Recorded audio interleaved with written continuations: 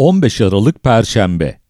Halk TV.com.tr Mehmet Tezkan Erdoğan 6'lı masayı meydanlara çıkardı. İmamoğlu kararına girmeden önce başlıkta ne demek istediğimi iki cümleyle açıklayayım. 6'lı masa yani CHP, İYİ Parti, Saadet, DP, DEVA, Gelecek Partisi Erdoğan'a teşekkür borçlu. Neden mi? 6'lı masa motivasyon kaybetmişti, buldu. Muhalefeti destekleyen seçmen heyecanını yitirmişti, buldu. 6'lı masa liderleri birlikte kürsüye çıkmanın zeminini arıyordu, güçlü bir sesle hitap etmenin yolunu arıyordu, buldu. Bu imkanı onlara Erdoğan sağladı. Bugün 6 lider Saraçhane'de büyük bir ihtimalle kürsüye çıkarak halka hitap edecekler. Erdoğan'a teşekkür borçlular demem bundan. Akşener'in CHP mitinginde konuşma yapacağını kim öngörebilirdi ki? İYİ Parti liderine helal olsun. Siyaseti, gelişmeleri çok iyi okudu. Mahkeme kararını açıklamadan Saraçhane'deyim diyerek yola çıktı, ön aldı. CHP'nin meselesi değil, muhalefetin meselesi olduğunu ilan etti. Bu hamlesi muhalefet adına, Türkiye adına çok önemliydi.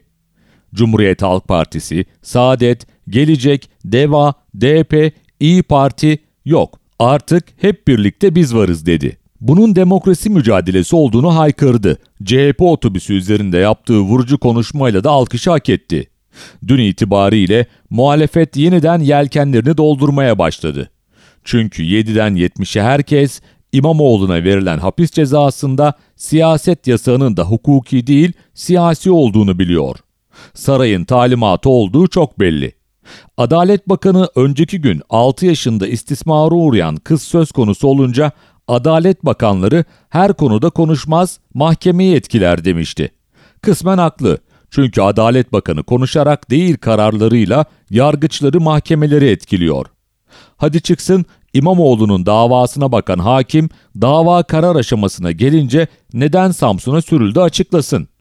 Karar açıklandıktan sonra bazı haber kanalları böyle bir olay yokmuş gibi davrandı, bazıları önemsedi, izleyicisini tatmin eden yayın yaptı.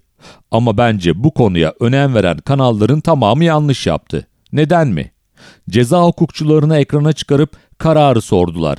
Kararın hukukla uzaktan yakından ilgisi yok. Hukukçulara neden soruyorsunuz ki? Karar siyasi mühendisliğin alanına giriyor.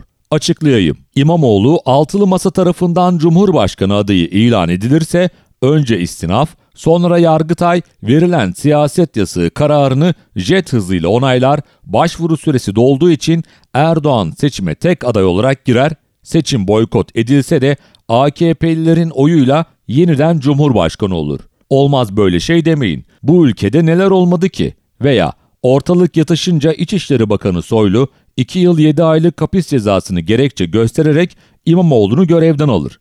Çoğunluk onlarda olduğu için belediye meclisi AKP'li birini başkan seçer. Böylece seçim öncesi AKP İstanbul'u ele geçirmiş olur. Hukukçular bu olasılığa karşı çıkacaklardır. Diyeceklerdir ki görevinden kaynaklanan suç yok. Bu sebepten açığa alamaz. Yalova Belediye Başkanı'nın başına gelenleri hatırlatarak itiraz eden hukukçularımıza sorarım. Hukuk devleti mi var? Mahkemenin aldığı İmamoğlu kararı hukuka uygun mu? 15 Aralık Perşembe. Halk TV.com.tr Mehmet Tezkan Erdoğan 6'lı masayı meydanlara çıkardı.